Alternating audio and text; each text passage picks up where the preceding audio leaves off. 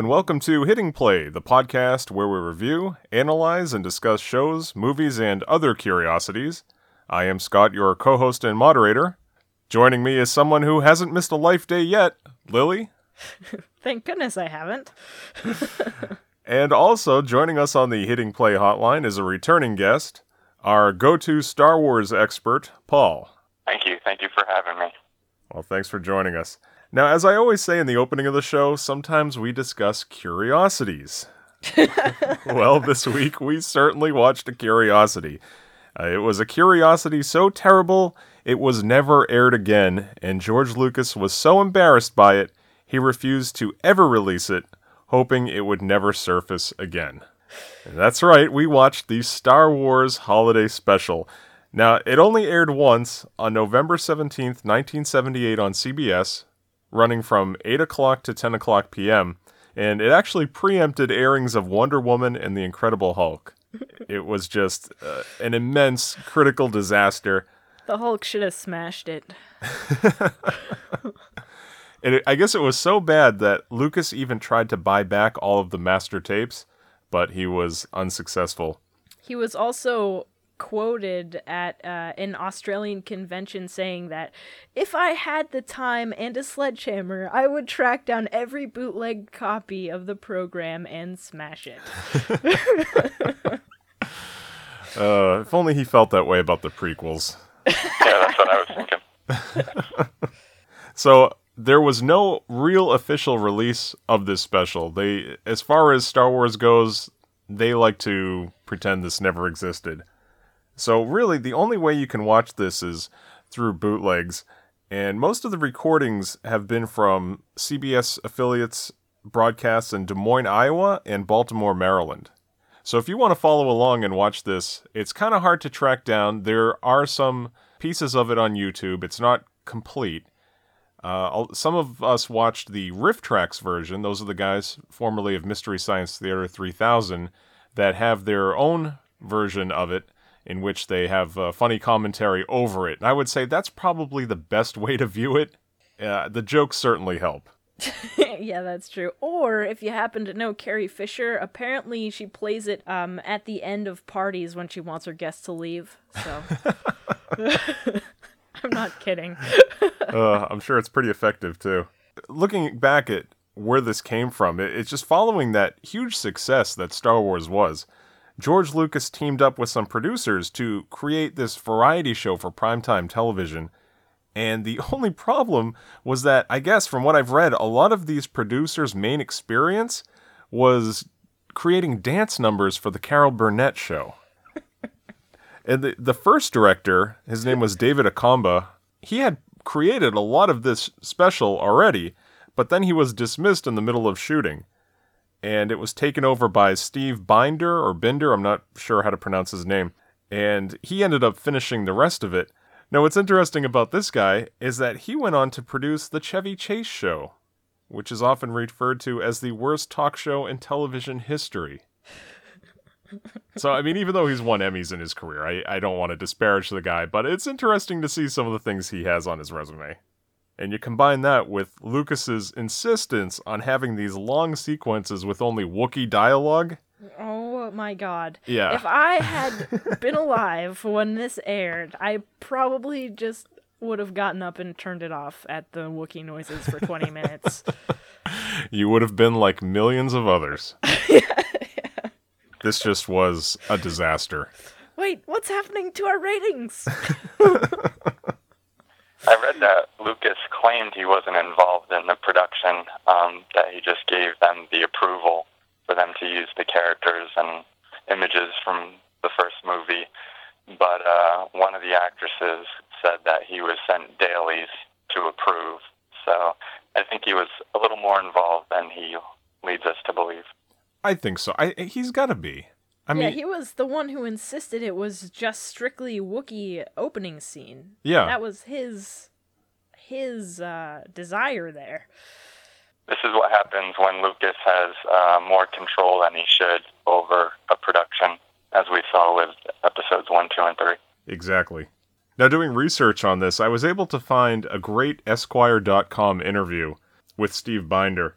And just to give you guys a little bit of background here, they asked him, was there any specific challenge you faced on this project?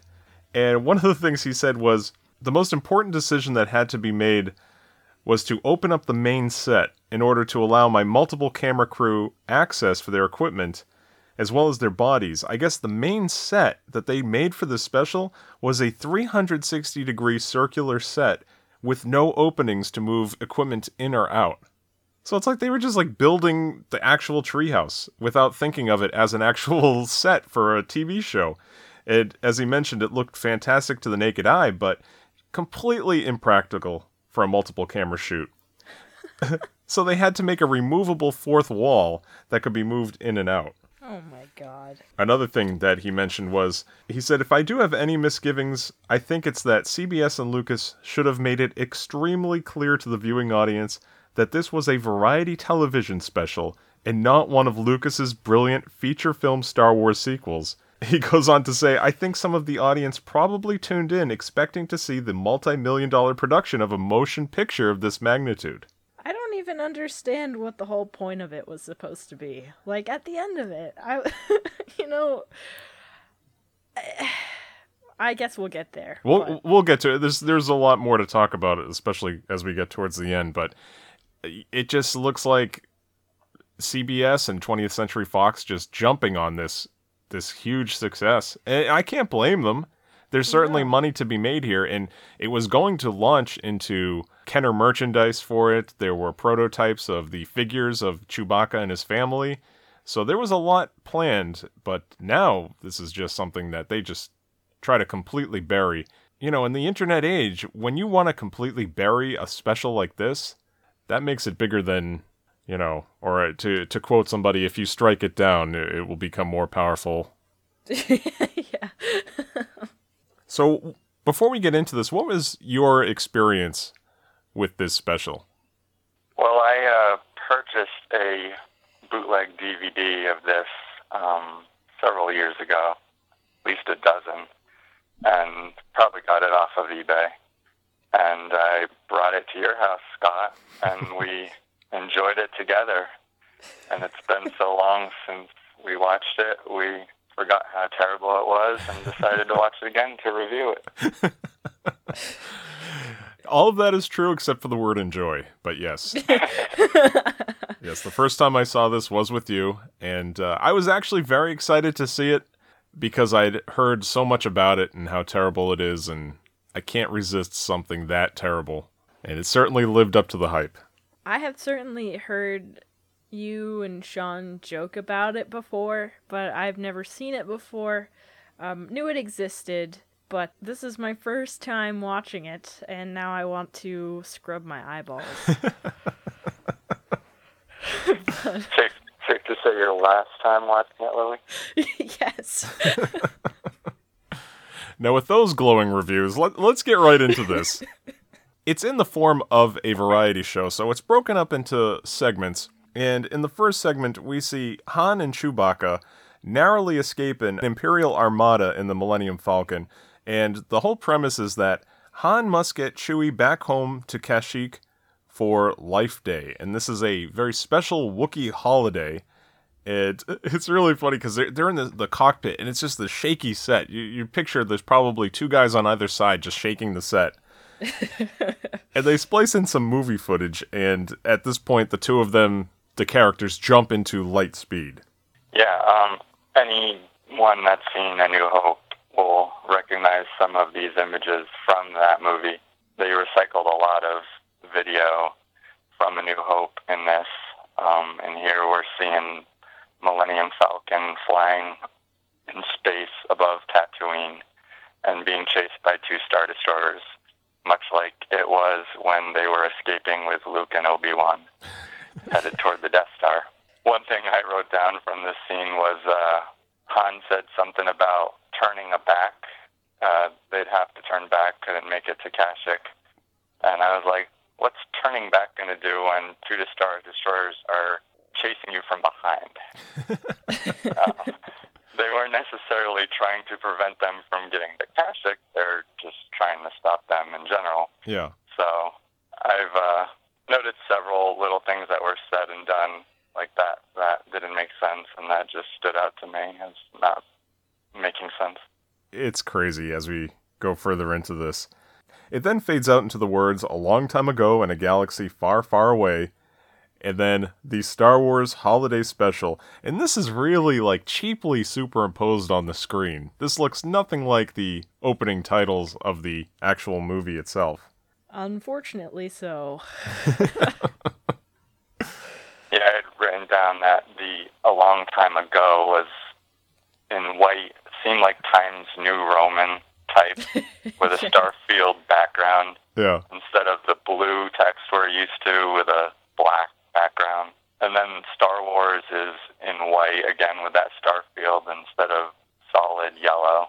So they couldn't even mimic the good things about the title credits of the original movie. Yeah, you think they could just cut that out of footage of the original movie.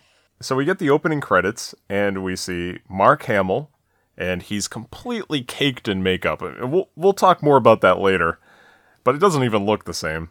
We see Harrison Ford, who looks embarrassed to be there throughout the special. We see what looks like a heavily sedated Carrie Fisher. Oh my goodness. Anthony Daniels reprising his role as C-3PO. Peter Mayhew as Chewbacca. And then a very interesting R2-D2 as R2-D2. So it looks like Kenny Baker was not invited to the party. Yeah, I wrote that down too. Very strange. I didn't notice that the first time I watched it. You know, you're going to try to save money by not inviting him to reprise his role, but maybe there was a scheduling issue. And James Earl Jones as the voice of Darth Vader. And it's interesting. It's either the first time or one of the first times he was actually credited here as the voice of Darth Vader. I believe it is the first time, and then the next time is 5 years later in 1983 during the credits of Star Wars Episode 6, Return of the Jedi. Oh, really? So not even in Empire Strikes Back. That's interesting. And later on, we'll see Darth Vader. And it's only from, as Paul said, movie footage that's cut from A New Hope. But this was actually footage from the cutting room floor. This was deleted footage that they used. Really? Okay. Yeah. So I guess it's not complete theft. Well, you might as well recycle the good stuff, but, you know, whatever. Yeah, I recognized the officer he was talking to, but not the conversation. And I looked as close as I could at the mouth of the officer to make sure they weren't just putting different words in his mouth and the mouth wasn't syncing up, but that wasn't the case. So I figured that probably was going to be in A New Hope and then didn't make it. Yeah. They were fortunate enough to find a line that they could kind of work into the story. Some generic, find the rebels type line. And now the horror begins as we're introduced to Chewbacca's family. Oh my god. His wife Mala, his father Itchy, and his son Lumpy. That is a very unfortunate name. I was just going to say I had to hop on Wikipedia because I was like, what kind of names for Wookiees are Itchy and Lumpy? Terrible ones? I was okay with Mala, so I found out that his wife's full name is Mala Tobuck. His father's full name, and I'm going to pronounce this as best I can, is Atichikuk. Atichikuk, something like that. And then his son is either Lumpawaru or Lumpawarump. I found both on Wikipedia. I found something about the sounds that they made. So, Ben Burt created the sounds that Mala and Itchy made from recordings of bears and lions at Olympic Game Farm in Sikkim, Washington. And for Lumpy's sounds, he used a recording of a baby bear at the San Diego Zoo. Oh, wow. You could hear it. It's definitely an animal sound. Definitely. A disturbing animal sound. Actually, some of the noises that Lumpy made reminded me of noises that the Tauntauns made in the beginning of Empire Strikes Back. So I wonder if they used the same animal to produce those sounds as well. Could be, yeah. Oh, and just building off of what you were saying about Chewbacca's father, yeah, I think it's Achituk. Now, supposedly, Achatuk was in a rough draft of A New Hope, or, we're calling it A New Hope. It was named after the fact, but, Star Wars. And he was supposed to be there as Chewbacca's father, but his name was Auzatuk, and he was chief of the Kapaku tribe. So Chewbacca's father could have been in the original movie, and seeing what I'm seeing now, I'm very happy he wasn't. If it was up to Lucas, he would have been. Oh, yes. Like you said, Lucas works best when he's held back creatively sometimes. And we're also told here about these special guest stars. Beatrice Arthur, Art Carney, Diane Carroll, the Jefferson Starship. I thought that was pretty funny. Yeah. Harvey Korman, and an animated Star Wars story. So we open on a matte painting of a large treehouse. This is as best as they could get for set design. And we look at the Wookiee home on the planet of Kashyyyk. Now, am I pronouncing that right, Paul? Is it Kashyyyk? That's how I would say it. Okay. We hear it pronounced a little differently in the movie later. So here we see Chewbacca's family. We see Itchy is building a wooden model X-Wing. Mala is preparing the Life Day meal. And Lumpy is just going around annoying them both. And like Lily said, we have these bear noises, and it's just these hideous sounds. What did they do to these poor animals to get them to reproduce these noises? Oh, I know. and we get a good, I would say a good 10 minutes without actual words, just sounds, and they're acting, and we get a sense of, Lumpy's annoying them, and Mala's wearing an apron, so we know she's cooking, and I don't know why she needs an apron. And she's holding a picture of Chewbacca and crying, so it's like, oh, okay, she misses him. It's insane. You can only imagine how many people shut the TV off at this in the first 10 minutes. I was dying. I fast-forwarded to hope that wasn't all there was for the whole thing. This is a good reason why the Riff Tracks version is the preferred version, because you need a little bit to break this up. Yes, that definitely helped to be entertained by their commentary, because I didn't find any of the holiday special entertaining. No, I mean, and sometimes if you go back and revisit shows and specials from the 70s and 60s and even 80s and 90s, things are a little slower. People have a much shorter attention span nowadays, but even then, this was just unbearable. So Itchy then tries to cheer up his grandson Lumpy by playing a holographic gymnastics program on their holographic table. Now, Paul, is this the same game board that we see on the Millennium Falcon? It looks very similar. I don't think it's exactly the same one. I believe that's called a Dejeric board, and I was hoping they were actually going to play a game like we saw played in A New Hope between Chewbacca and the droids. And I thought that would be cool because I myself used to play checkers with my grandpa. It was a cool pastime, but that wasn't unfortunately the case here. Not at all. This launches us into the circus acrobatic sequence of the program.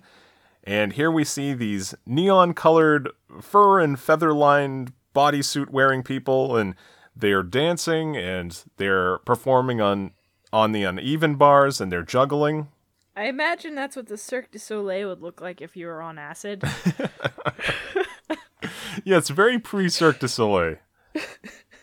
This was actually a group of Moroccan acrobats called the Wazan Troupe. And they had toured and performed for many years, and they also had notable appearances on The Ed Sullivan Show in 1954 and 1961. And we get some terrible music accompanying this performance. That... Safe to say that John Williams wasn't the composer of anything in this. Very true. So as this wraps up, we see Mala types on a very old-looking computer, and we see the words, "You have reached traffic control. No starships in area." And they slide open a secret panel in their, I don't know, IKEA curio cabinet or credenza or whatever this thing is in their living room. And it reveals a secret video communicator. I just thought it was funny. They had these, typical 70s furniture in their Kashyyyk treehouse. Yeah. So now Mala, Itchy, and Lumpy contact Luke Skywalker and the Kenny Bakerless R2-D2, and Luke seems to be repairing some sort of giant e-cigarette. What's funny I notice about this is it's just like Luke completely understands the Wookiee language. He's conversing with them, and they're growling back at him, and yeah. This is what I don't understand about Wookiees, is if they can understand English perfectly, why respond with animal growls and grunts? I actually stumbled across something about that. And I think it was on Wikipedia. It said that because of the way their anatomy is, their voice boxes and everything, they are unable to speak Basic, which is what we call English. So they have to speak or growl in the way they do, but they can understand basic speech. It's a horrible fate. It's like the dogs on America's Funniest Home Videos that go, I love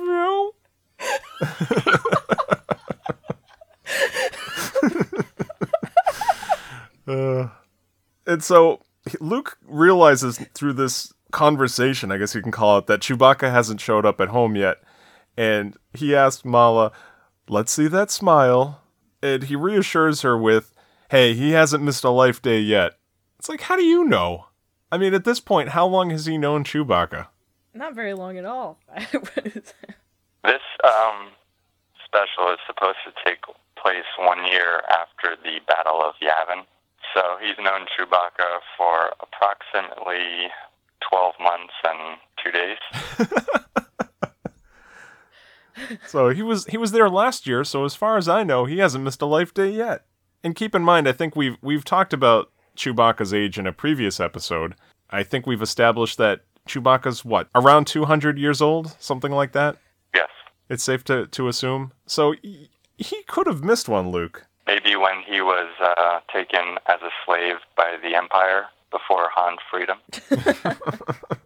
And in this scene, it is very obvious that Mark Hamill is just wearing pounds of facial makeup.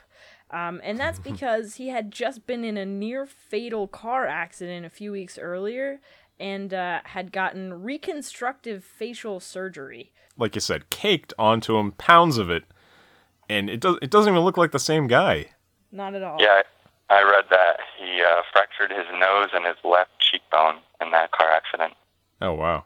They actually wanted to film over a couple scenes in A New Hope, but they couldn't because of that. So they used a double on some stuff and just stayed with what they had with the rest.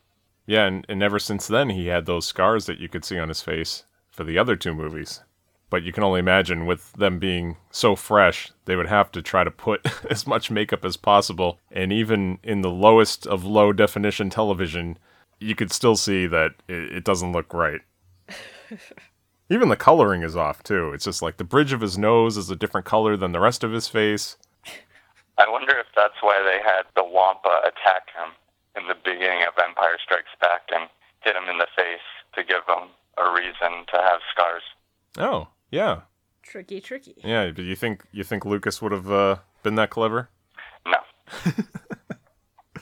Maybe Irvin Kershner was. Yes, probably. So after they talk to Luke, we see that Mala then contacts the Wookiee Planet C trading post. And this is like a little store, I guess, and we see an Imperial guard looking around the shop of a man named Son Dan, played by the great Art Carney from The Honeymooners. And he's a local trader who is human for some reason. And he's showing off different items, including a pocket-sized aquarium. Okay, Wookiees don't have pockets, as far as I'm concerned. That's very true. I think Chewbacca had a pouch on that belt he had around his torso. Right, but... I agree. Do you think maybe he had some aquariums in there the whole time? Perhaps. A little snack when he was desperate. And Mala calls, of course, during this time when this Imperial Guard is, browsing. And Son wants her to play cool and just be quiet. So he tells her that he knows she wants to know when the shaggy carpet will arrive, and it was made by a little old lady 4 planets away. She did it all by Han Solo. Very sneaky. You think the guard would have been like, "Did you just say Han Solo? Who are you talking to?" Yeah, how is the guard completely oblivious to the fact he's having a conversation? This is the first time I've ever seen an Imperial naval officer with facial hair.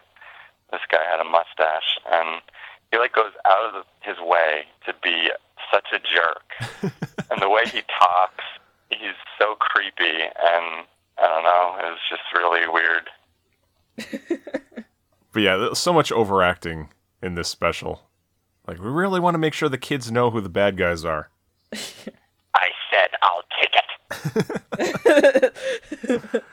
Yeah, exactly, because we see that Son Dan now shows him a personal groomer, which I guess he's going to use to, groom that great mustache of his. And he reads this whole laundry list of things it can do: hair trimming and shaving, pierces ears, calculates, it can repeat the entire Imperial Penal Code in all 17 volumes. And then, yeah, as Paul said, he said he'll take it, but he literally means he will take it without paying. So then we cut to some more movie footage. We see 2 Star Destroyers, and then we get this scene of Darth Vader walking the halls. Now, Paul, was this scene where Darth Vader is talking to an Imperial officer, was this inside of the Death Star? It could be from the Death Star or a Star Destroyer very early in the New Hope. When Tantive 4 was attacked by a Star Destroyer, Vader was on that Star Destroyer. So, one or the other. Okay. It would have to be Star Destroyers because there would be no Death Star at this point. But I was just wondering if they took some Death Star footage and kind of spliced it in there. I liked how he said that he was so desperate to find the rebels, even if they had to search household to household in the entire system, he wanted them found. I think that would take a long time. You think they would just say forget it for just 2 rebels when there's an entire base that they're looking for at the same time? That's very true. Yes.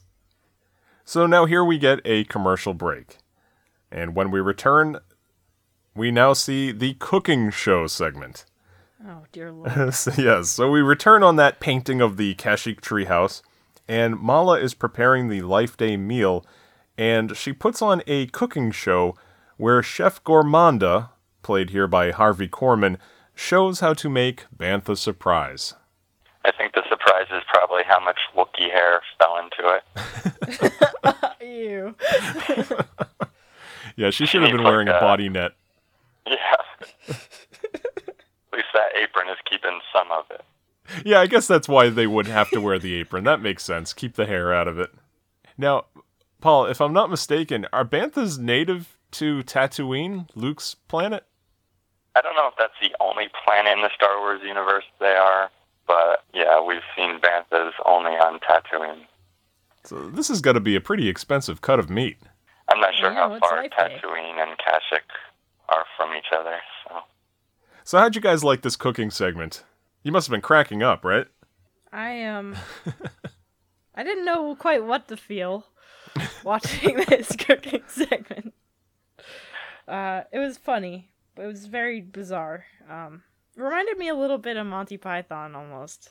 Kind of an odd comparison. Yeah, I mean, it's funny, but nothing in this is funny. It's funny strange. Right. Yeah. Yeah.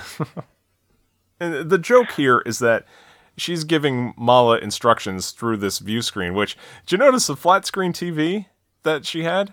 Very ahead of its time. Nowadays, people do have small flat screen televisions like that in their kitchens.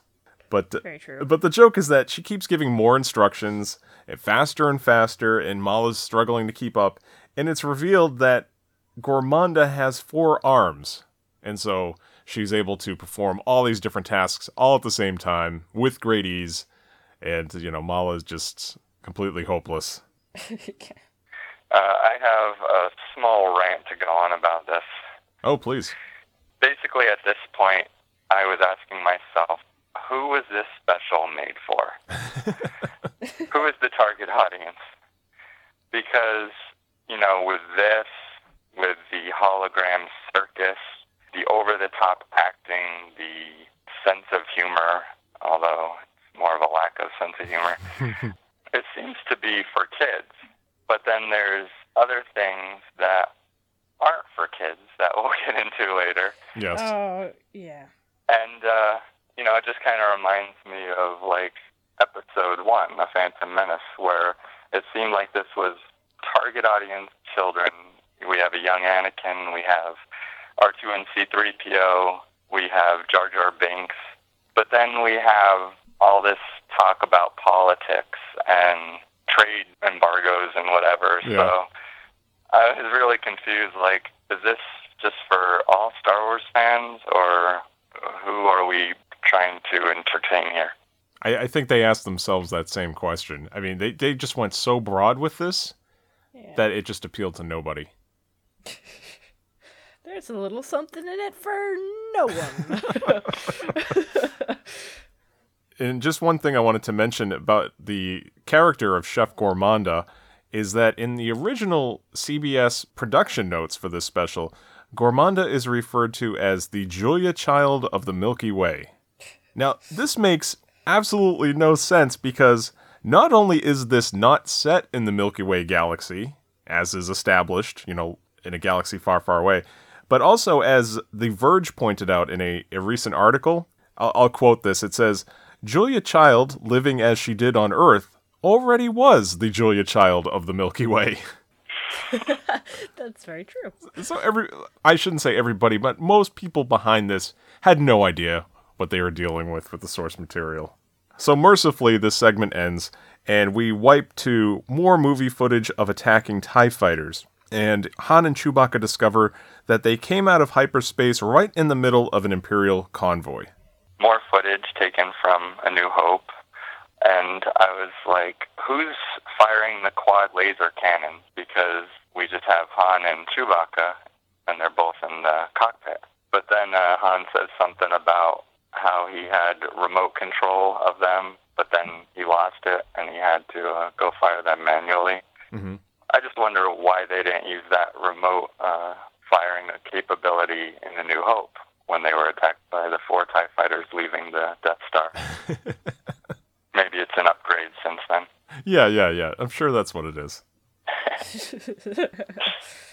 So we then cut back to Kashyyyk, and Mala once again cries holding Chewbacca's picture, just in case you weren't sure what was going on, or tuned in a little late. And an alarm goes off, and on the view screen appears this high-ranking Imperial officer, and he announces now that martial law has been declared because of suspected rebel activity on the Kashyyyk planet, and a blockade will be set up, preventing any ships from entering or leaving. So it's obviously going to be hard now for Han and Chewie to make it back home, but I just love the pronunciation of Kashyyyk. You know what this reminded me of was the Red Letter Media review of Episode 1, Mm-hmm. when they talked about how George Lucas couldn't figure out how he wanted Gungans to be pronounced.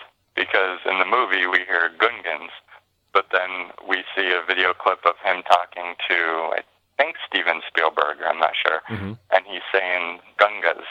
Oh, yeah. So it's like, which one is it? And so is it Kashyyyk? Is it Kashyyyk? What is it? Now, all of a sudden, we hear knocking on the door, and it's Sondan, bearing goods and gifts. And he remarks, why all the long, hairy faces? That just seems like an insult. I don't know. Oh, for sure. And what is the connection of this guy and Chewbacca's family? They seem to have this history together. They know each other very well. I guess he's their, pocket aquarium dealer or something. And now we're going to get to the most probably disturbing scene of this special. This is certainly the low point. And I just had to write in my notes just the word wow. And could somebody describe Sondan's gift for Chewbacca's father here? Go ahead, Lily.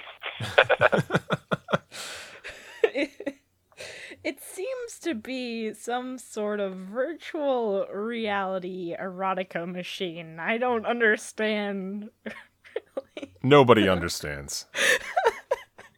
Yeah, that's exactly what it is. It's like an adult entertainment virtual reality helmet. In the middle of this children's, or at least family special. And there's no, like, oh, maybe it was just... No, this is exactly what it was supposed to be. Yeah, absolutely. And Itchy sits down. He's going to use this in the middle of the living room with the whole family around, by the way. And the program begins, and we see... Which I thought this was kind of interesting. We see the series of, like, glowing, swimming humanoid creatures, you know, like at the beginning. Yeah, that was weird. Yeah, and Paul, now, I know you've seen episode 3. Are these creatures similar to the ones we see Palpatine watching in that show in episode 3? Do you remember what I'm talking about? And when Anakin comes up to speak to Palpatine, he's in the middle of watching this live performance, and it's these swimming creatures inside of this giant, like, water orb. You know, I didn't even make that connection. It's been years since I saw episode 3. Yeah. So, I'd have to go back and look. What it reminded me of was the beginning of a James Bond movie. Oh, yeah, yeah. When they have the opening song and they have all these women seductively moving around and half in shadows or whatever. I don't even know why these swimming creatures were there anyway, because they're only there for a few seconds. And then we see the singer Diane Carroll, and she's credited as Mermia Holographic. So I don't know if that's like a mermaid reference, so maybe that's why they were there. But she's basically a lady in a bodysuit and a very cheap purple wig. Like Lily said, it's not vague at all with what this is supposed to be. She invites Itchy to experience her. And again, this is a family special. Yeah, it's very disturbing. And then, so Diane Carroll then begins to sing the song This Minute Now. Before she sang, what was the line that he kept playing over and over again?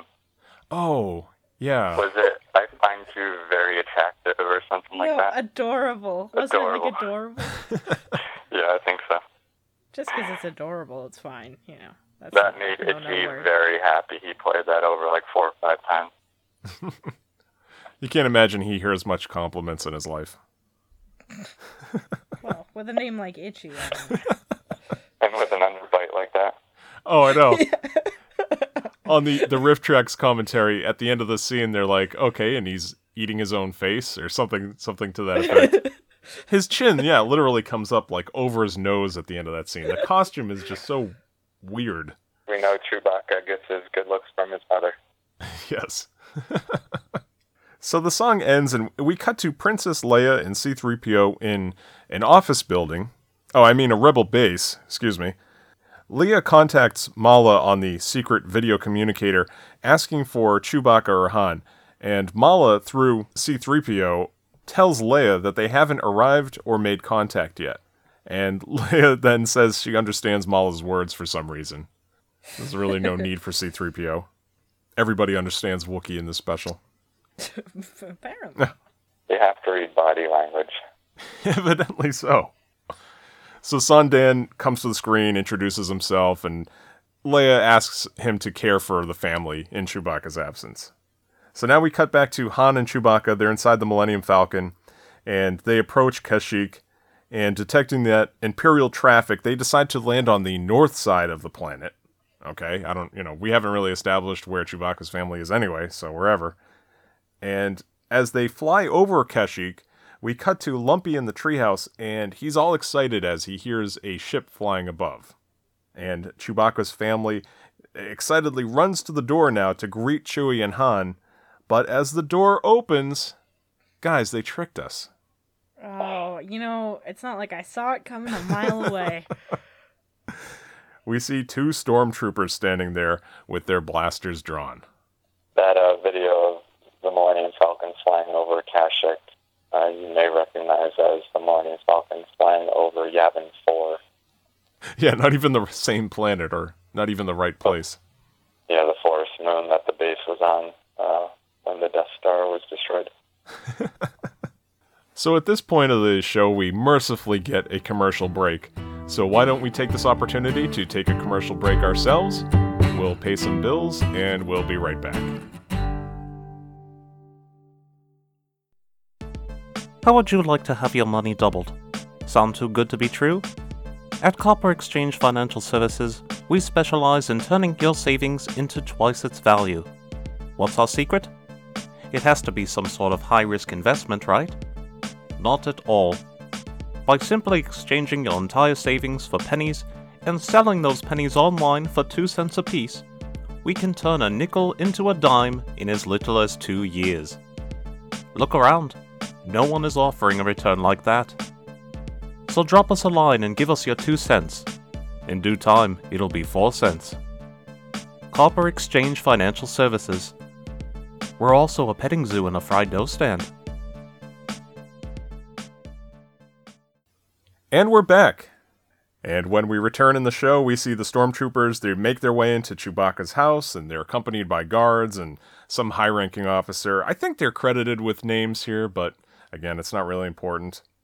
And they ask where Chewbacca is. San tells them that, oh yeah, he left after he had a fight with his wife, and the officer demands that they now search the house. Of course. Now, one guard, he wants to see San's gift for Mala, and this is some sort of, like, it looks like a big lunchbox or toolbox, and it's a holographic viewer of some sort, and San sets it up for him on the table, and of course he does this very slowly. He's trying to stall, and the guard yells, "Will you get on with it?" This is actually a reference to Art Carney's Ed Norton character from The Honeymooners, and that's something exactly like this would take place, and Jackie Gleason would yell that line at him. So this was a reference for all the parents and grandparents watching. Kind of silly. And I love on the Riff Tracks commentary, at this point when he's improvising and overacting, Mike Nelson says, "Academy Award winner Art Carney." So he opens up this box, and a band is inside, this holographic image of a band, and this is Jefferson Starship, or The Jefferson Starship, playing the song Light the Sky on Fire. So how'd you guys like the song? I have to be honest, I kind of skipped over it a little bit. Yeah, I wasn't much interested in it either. Just completely arbitrary to what was going on. I was like, what does this have to do with anything that is going on in the special at the moment? It doesn't have to do with anything, but none of it does. I thought this was a very impractical gift for Mala. Yeah. I thought maybe something to help her out with cooking, as she needs help, obviously. But no, she gets a music box. Yeah, why let Itchy have all the cheap thrills? I mean, come on. Yeah, very big on the holographic entertainment. Now, this performance of this song, they put some really, like, hazy, glowing purple effects over the footage. I guess what they were trying to do is attempt to remind the audience that there were such things as lightsabers, but without actually having to pay for the lightsaber effect. So there's, like, the guitar, the keyboards, the microphones, they're all glowing, like, bright purple. Oh, yeah, I wondered why. I was like, that's dumb. I can't even see the microphone. Oh, yeah, they certainly overdo it. I mean, you could barely see what's going on. And I guess they actually did release this as, like, a bonus 45 or something with one of their greatest hits collections. They did actually release this in some form, this song. So if you actually want to get your hands on a copy of it. I'll be checking iTunes or Amazon. And the guard likes it. You know, he's like smiling and I guess like tapping his finger or something. Oh, yeah. So finally, this whole segment ends and Sondan is told he can leave. And as he says goodbye, the stormtroopers, they're ordered to search the house for any evidence of rebel activity. As the troopers make their way upstairs, Lumpy decides, okay, well, you know, I guess I'll just sit down and watch some TV. And he puts on his headphones in front of a small view screen, and a cartoon begins to play. This I have to say is the high point of the special. This is the Boba Fett cartoon. And not that it's that great, but compared to everything else, it's awesome. Which, unfortunately, I did not get to see, because I did not watch the Riff Track version. I watched it on YouTube. Yes. Yeah, a lot of things for copyright reasons are pulled out of the versions on YouTube. You can find it in some places. Paul, how did you like this Boba Fett cartoon? It was entertaining. There were some problems with it.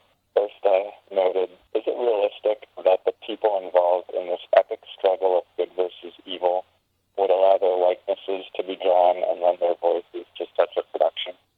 Like, what if the Empire gets their hands on this and they're like, oh, that's what their ship looks like, and that's what they look like? I thought the only reason to do this was if it was propaganda to get young ones to favor the Rebel Alliance over the Empire. Also, it was mentioned in the cartoon that Boba Fett was Vader's right-hand man or whatever. Mm-hmm. But obviously we know that's not the case. He's an independent bounty hunter. Yeah, and it's notable because this is Boba Fett's first appearance in the Star Wars universe. This is the introduction to the character. But Now, actually, this is his second appearance overall. There was actually a parade in the California town of San Anselmo. I guess because it was near Lucasfilm, they had some parade or something where Vader was going to march and Boba Fett was at his side, and this was a brand new character. And it's such like a small town, they didn't really care much, and it's not really covered in the newspaper. There's a picture, and he signed autographs, but there wasn't really much interest in who this new character was. But as far as his actual first appearance in the Star Wars universe, and of course I can't imagine any of this is canon anyway, but this was where most people got to see him. as you, Scott, may know, Boba Fett was supposed to be in A New Hope. They had filmed a scene in Docking Bay 94 of Mos Eisley where Han and Jabba had a conversation about the money Han owed, but they didn't have the money to make Jabba look the way Lucas envisioned. They just filmed it with Jabba being an overweight man in a fur coat or something like that, and we see Boba Fett in that scene, but that was cut out of the 77 release. But in the 90s, when the special edition came out, that was added, and they used CGI to make Slug Jabba the Hutt, put him over the stand-in actor, and then we got to see Boba Fett as he was really supposed to appear for the very first time. Yeah, there's some problems with that scene too, but yeah. And just briefly going over the story of this Boba Fett cartoon, it starts with an alien language like title card. Now, I thought this might have been Japanese, but it doesn't look like it. Is this supposed to be like, I don't know, maybe Mandalorian possibly? I don't know. You can find online the alphabet in the Star Wars universe for basic. They don't write English the way we write English. Oh, okay. In several parts of the movies, you see text appear, and they do actually have an alphabet out there. I have the Star Wars Monopoly, and printed on the money is this alphabet, or words in this alphabet. But I didn't get the chance to compare that to the alphabet to see if that's what it was or just some random language they made up. Yeah, it was kind of an interesting touch. The whole story is that Han and Chewbacca had just found the talisman, and this is like an artifact, like a medallion or something, and they crash on this like gelatinous planet, and they send a distress signal, and Luke and the droids go after them. When they pursue and land on the planet, Boba Fett helps save their life and reveals himself as a friend. And he keeps saying, friend, come on, friend, friend, friend, friend. And Luke thinks, oh, I guess he's a friend. So Luke and the droids, they follow him to the Millennium Falcon. And when they get in there, Chewie then throws away this talisman, and Luke passes out. Like, it has some sort of power over Luke, and it makes him pass out. It's supposedly, it's some sort of virus, sleeping virus that the Empire uses. And Boba Fett knows all about it, and he says that, oh, I'll go into the city and get the remedy. And Chewbacca's suspicious, and he follows him. And we get this, I thought this was funny, a nice Star Trek ripoff, a Starlog update. And this is a voiceover that informs us that, oh, Boba Fett had a different plan. And he calls Darth Vader and tells him that all is going to plan, and what he's going to do is gain their trust, and then they're going to take him back to the Rebel base, and, they'll be able to locate it.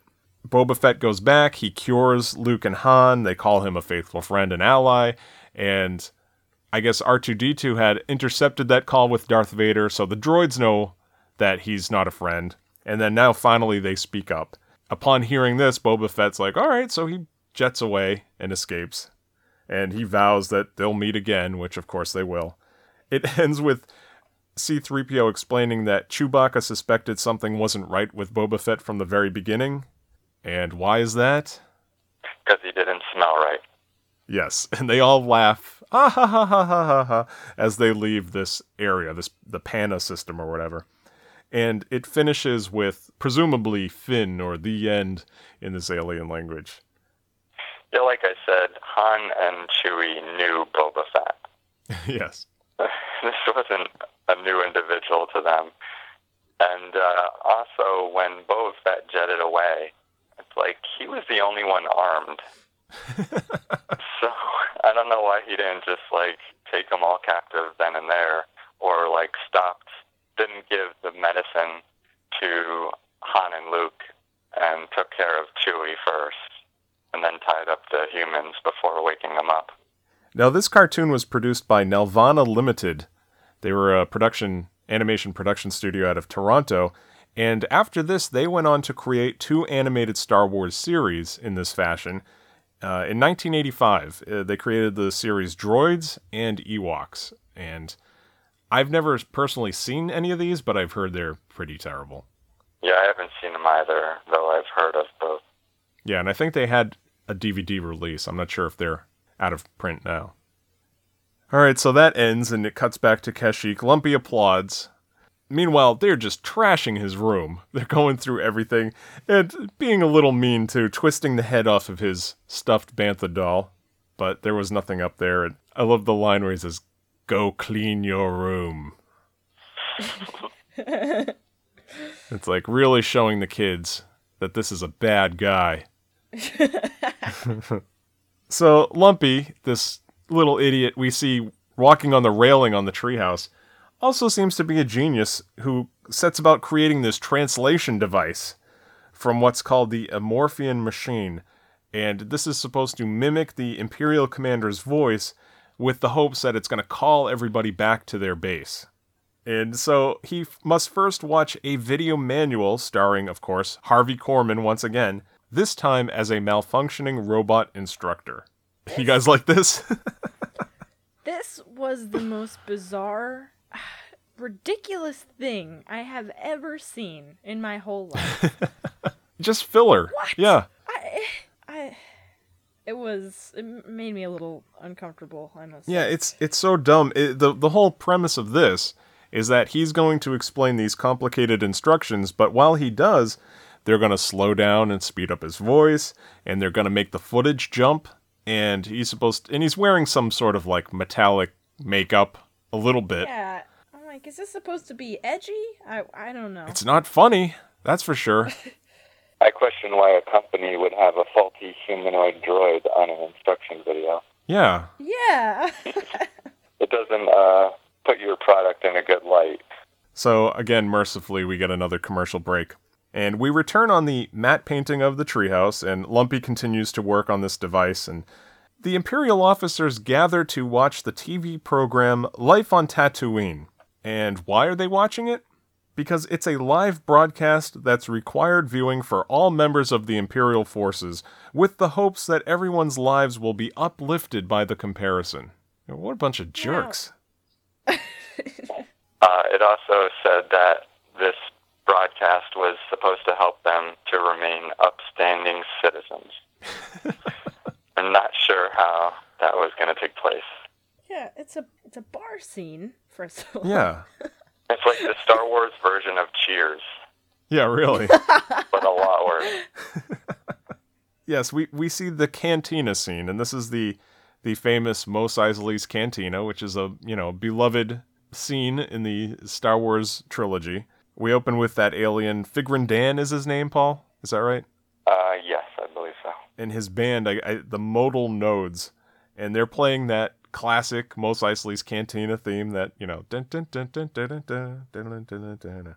And we see that variety of aliens or, you know, a whole bunch of different creatures. And at the bar, the character Ackmena, played by B. Arthur for some reason, is approached by her admirer, Krellman. Of course, played by Harvey Korman, who's playing practically every other role in this special. So, B. Arthur claimed she only appeared in this special because her youngest was a big Star Wars fan. I wonder if she ever regrets her decision here. Oh, I know. And also, another tidbit about the cantina scene. Apparently, this sequence took an entire day to shoot. Oh. The actors in the alien costumes began to pass out due to lack of oxygen. So, of course, oxygen tanks were provided for them to use between the takes. Oh my goodness. What a train wreck. Oh, I can't even imagine. The premise of this scene is really weird, too. This guy, Krellman, he brings Ackmena some flowers. Some earth flowers, oddly enough. He orders a drink. He drinks it how? Did you guys see this? Through the top of his head. Yeah, very disturbing. Disgusting. And in the middle of this, the Empire announces that there's going to be a curfew on Tatooine, and of course nobody wants to leave. So the only way Ackmena can get everybody to leave is by singing. And we just get this terrible scene of B. Arthur singing to puppets and dancing with these rubber-masked aliens. Did you notice the music she was singing to was the same song? Yeah. Just slowed down? Yeah. I don't know if that was just so they don't have to bother writing new songs. They just, like, sing it to the Cantina theme and, that da-da-da-da-da. We thought Boba Fett said friend a lot. Oh, yes. Oh, my goodness. And, you know, B. Arthur, you know, she was great in Maude and Golden Girls and everything, but I didn't appreciate her singing voice. Sorry. Better than Carrie Fisher's. This scene ends, thank goodness, and the Imperial officers now are being called back to their base at this treehouse in Kashyyyk. And, of course, we see Lumpy is behind this false call on the machine that he built. They all leave except for one stormtrooper who's ordered to stay and wait for when Chewbacca returns. So they pretty much suspect that Chewbacca is either the rebel or involved with the rebels that they're looking for. So this guy has to stay behind and wait for when he returns. And I love the line that the guy says, "It's possible he's one of the rebels we're looking for." So Lumpy keeps playing the call even though everybody left. And so the stormtrooper's like, what? So he goes upstairs to check it out. And there's Lumpy still playing the return to base call.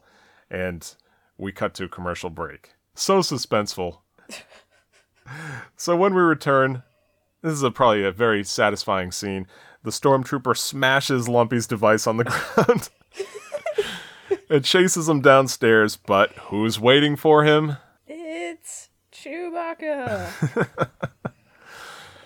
And so Han Solo's there with them, and Han chops the blaster out of the trooper's hands, and I guess they had some loose wood out on the balcony or whatever. Yeah, with a small Wookiee running around. Jeez. You know? Yeah, not too safe. And so the stormtrooper just takes a header right through the railing and falls, presumably to his death, with a classic Wilhelm scream. Now that's a very often used sound effect throughout the history of cinema, including the Star Wars films, that scream. It's a very famous sound effect that's always used, so it's pretty funny they decided to throw one in here. Once everybody is safe, Han goes inside, and he and the Wookiees share a group hug. Now, how did you guys like this touching scene? Best acting I've seen in the whole special so far. I was just praying that they didn't get their hair knotted together. I had to pull out the scissors to get apart. Oh my God. How do they chew gum? I love the moment where Han Solo says, "You're like family to me." Deep, meaningful stare. Yeah, you can just see in Harrison Ford's eyes, like, what am I doing?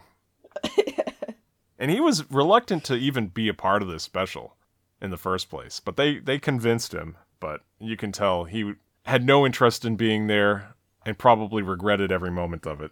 Did you notice in this scene when Han said that Chewie had saved his tail more than a couple times? Yes. Yeah.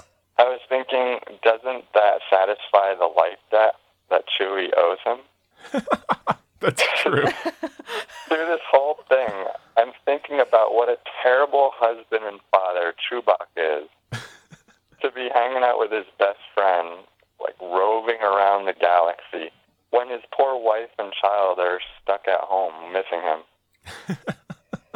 Yeah, well, that's the cover. Yeah, it's the life debt. I can't come home. Yeah, so strange. And being a rebel, or at least being involved with rebels, puts his family in harm's way. It's not like they're safe back at home. I actually read on Wikipedia about Lumpy that the absence of his father caused him to grow up shy and timid, rarely leaving home. Well, that's a blessing. I think it could have been his name, too. I mean, you're going to get picked on with a name like Lumpy. Of course, I'd be afraid to leave home if I saw a guy die in front of me by falling off the railing. That same railing that he was walking on earlier. Yes. I bet you he never walked on that railing again. Also, according to Wikipedia, Lumpy was born 1 year before the Battle of Yavin, so that would make him approximately 2 in this. So they must definitely grow up a little bit faster than human babies. Yeah, and even if Wookiees live to be like 400, he's like months old in Wookiee years. Yeah. Practically an infant. Ugh. They mature faster, and they stay alive longer. I love here, too, in the scene where Han and Chewie, they hug, and then the Wookiees hug, and Mala gives Chewbacca this, like, long, tilted head glare. Like, I don't know if it's supposed to be like an, oh, you type thing, or where were you type stare, but it's just the weirdest look that they linger on for the longest time. Yeah. I was like, are they gonna kiss, or are they just gonna... How are they gonna kiss if they're gonna kiss? That would be pretty funny. Just these two, like, molded, fur-covered latex masks just hitting each other. Sounds more violent than romantic. So they embrace. Everyone shares a tender embrace. And then the suspenseful music kicks in again, and there's knocking on the door. It's Son Dan again. And Son talks, he's referring to the stormtrooper, but he doesn't really mention it, but he's like, you won't be bothered by him again. Yeah, thanks to, like, Han Solo, not him. How did he see that? I don't understand. My guess is he, like, disposed of the body or something? That's horribly morbid. I know, I want to see that scene. I want to see Son Dan be like, oh, let me bring them some more gifts. Oh, what's this? All right, I'll bury this guy.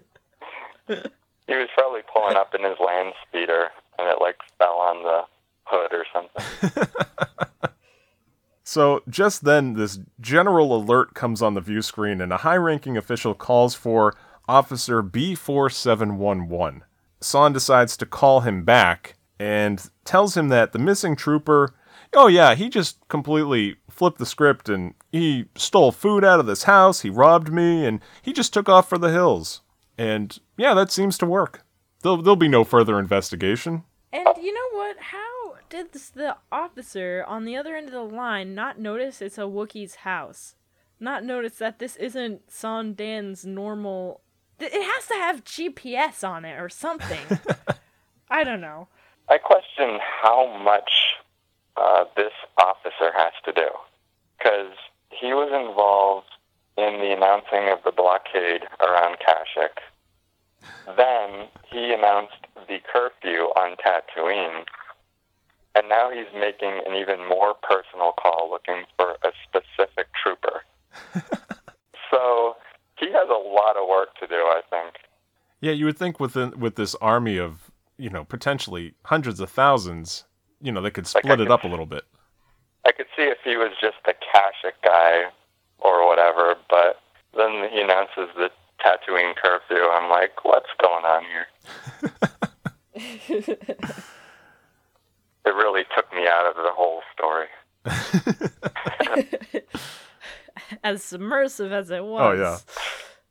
So, after this, Sondan says goodbye. Why did he return? What was he even there for in the first place? He doesn't pick up or leave anything. They probably had him under contract, Art Carney, to put in so many minutes on screen. I guess. They found out he was 2 minutes short, so... Get back in there.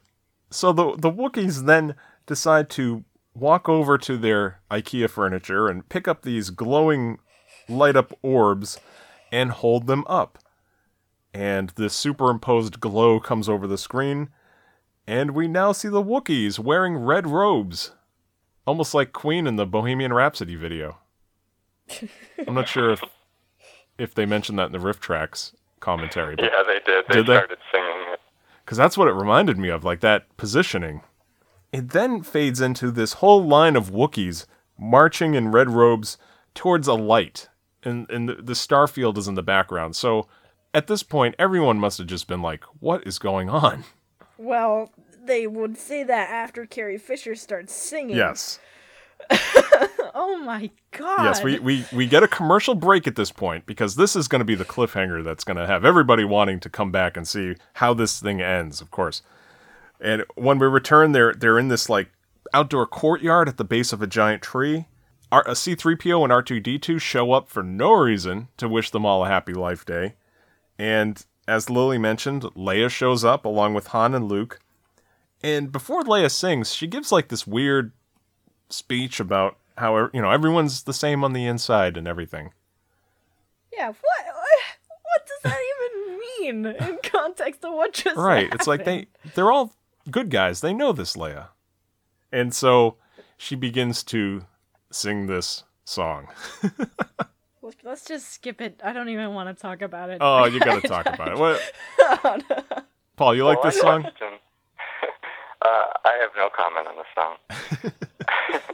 I question if Han and Chewie had such a hard time getting to Life Day, why did Luke, R2, Leia, and 3PO risk their lives to get there too? I mean, is this a pact that they all share? Like, does everyone have to go to Tatooine with Luke for the Boonta Eve Classic? And, you know, everyone has to go to Corellia with Han for whatever, their Independence Day or whatever. Obviously, Leia's left out because Alderaan's gone. But, no holidays back home for her. No. And I also questioned why Luke was wearing his Tatooine clothes on Kashyyyk. Like, he probably wore his X-Wing flight suit to get there, if that's what he flew in, so why not just wear that? I guess it wasn't dressy enough. That would make too much sense. Yeah, it's supposedly, too, like, in this scene with the song, from what I've read, I don't know if this is true or not, but Carrie Fisher, like, demanded that she have a song to sing. And so they said, okay, and they gave her this, and she was not too pleased with it. I don't know if she was on anything, but she looks pretty out of it. I think most of the production team and everyone involved in this were on something. There isn't much, as I brought out earlier, there isn't much reference to this special from Star Wars. Like, they will very rarely admit to it because of just how bad it was and how embarrassed they were of it. But they came out with this book a few years back called The Star Wars Vault. It's a giant book filled with all kinds of, like, it's almost like a fake scrapbook. It has reproductions of original notes and drawings and advertisements and designs. It's kind of interesting. It comes with 2 CDs, and it's an audio retrospective. And one of the tracks, believe it or not, is Carrie Fisher Sings in the Star Wars Holiday Special. And so they actually did release a track of her singing, which was pretty funny. In this song, I don't even know what she's singing. It's over the Star Wars theme slowed down, much like B. Arthur's song is over the Cantina theme slowed down. And some of the notes she hits are just so off. That, for me, was the low point of all of this. Forget about the virtual erotica that Itchy was enjoying. Now, you know how this made no sense to any of us? How they ended this special? Right. Back to that Esquire.com interview conducted by Jennifer M. Wood. When she talks to Steve Binder, the director of this, she asks him, "What is your most memorable moment from the set?" And he said that he was told by the art director just hours before the last day of shooting that we had no set planned or built for the grand finale and no budget left to spend on this huge production number. He said, he goes on to say, "I told him to send his crew all over town and buy every wax candle they could find, even if they didn't match, and have them ready by the time we were set to begin shooting." And he says, "When we were ready to begin the day's work, we had hundreds of candles, all sizes, shapes, and forms, and with proper lighting and with all the candles lit and placed throughout the entire stage, the effect looked great, and to this day, nobody that I know has ever commented on the lack of scenery when we shot Life Day." So they didn't even know what to do, so that's why they just had this, all right, let's gather them all together in red robes and have them hold these glowing things and have candles all around. Well, why would they comment on that when the rest of the movie is such a piece of garbage? So, after this song, the special gives us a close-up of Chewbacca's face, followed by this montage of random movie footage shot from A New Hope. And I guess this is supposed to be Chewbacca, like, thinking back on moments from his life? I don't know. I really don't know. Yeah, there was a blue haze around it. It's like he's thinking back to all the fond memories with his rebel friends. Where he almost died. Yeah, just so strange. I guess that's as far back as his memory goes, as the last movie. So then from here, it goes into another commercial break. And coming back from commercial, we are finally put out of our misery with a final scene of the Wookiees sitting at the table to eat what I presume is an ice-cold Life Day meal. Yeah, that's very true. Either that or extremely overcooked. Yeah, or raw. Did we ever see her actually put it in the oven or put it on the stove? That's true. And we zoom back from a darkened treehouse painting, and credits roll. Oh and my just God. just wow. So overall, guys, what are your thoughts upon watching this? So, I had an epiphany while watching this. I have a lot of respect for everybody who has remained a Star Wars fan since the release of the original trilogy. To see all of your favorite characters, all of your favorite aspects about what you love so much just be butchered and remastered and changed, that's incredible to me. But, yeah, special is terrible. Yeah, certainly a low point. You could see why they did not want it to ever see the light of day. Well, my first experience with Star Wars was roughly in 1990, and I first saw The Empire Strikes Back. And like I said, it wasn't until maybe 2002, around then, that I saw the holiday special with you, Scott. Mm-hmm. So I had 12 years of Star Wars fandom under my belt at that point. So it would take a lot to jar me from that. But this and the prequels hasn't helped. Doesn't make it easy. It's almost like being a Red Sox fan this year. It's true. It's true. Lots of highs. The highs are very high and the lows are just very, very low. I have to mention that a David Hofstede wrote a book, What Were They Thinking? The 100 Dumbest Events in Television History.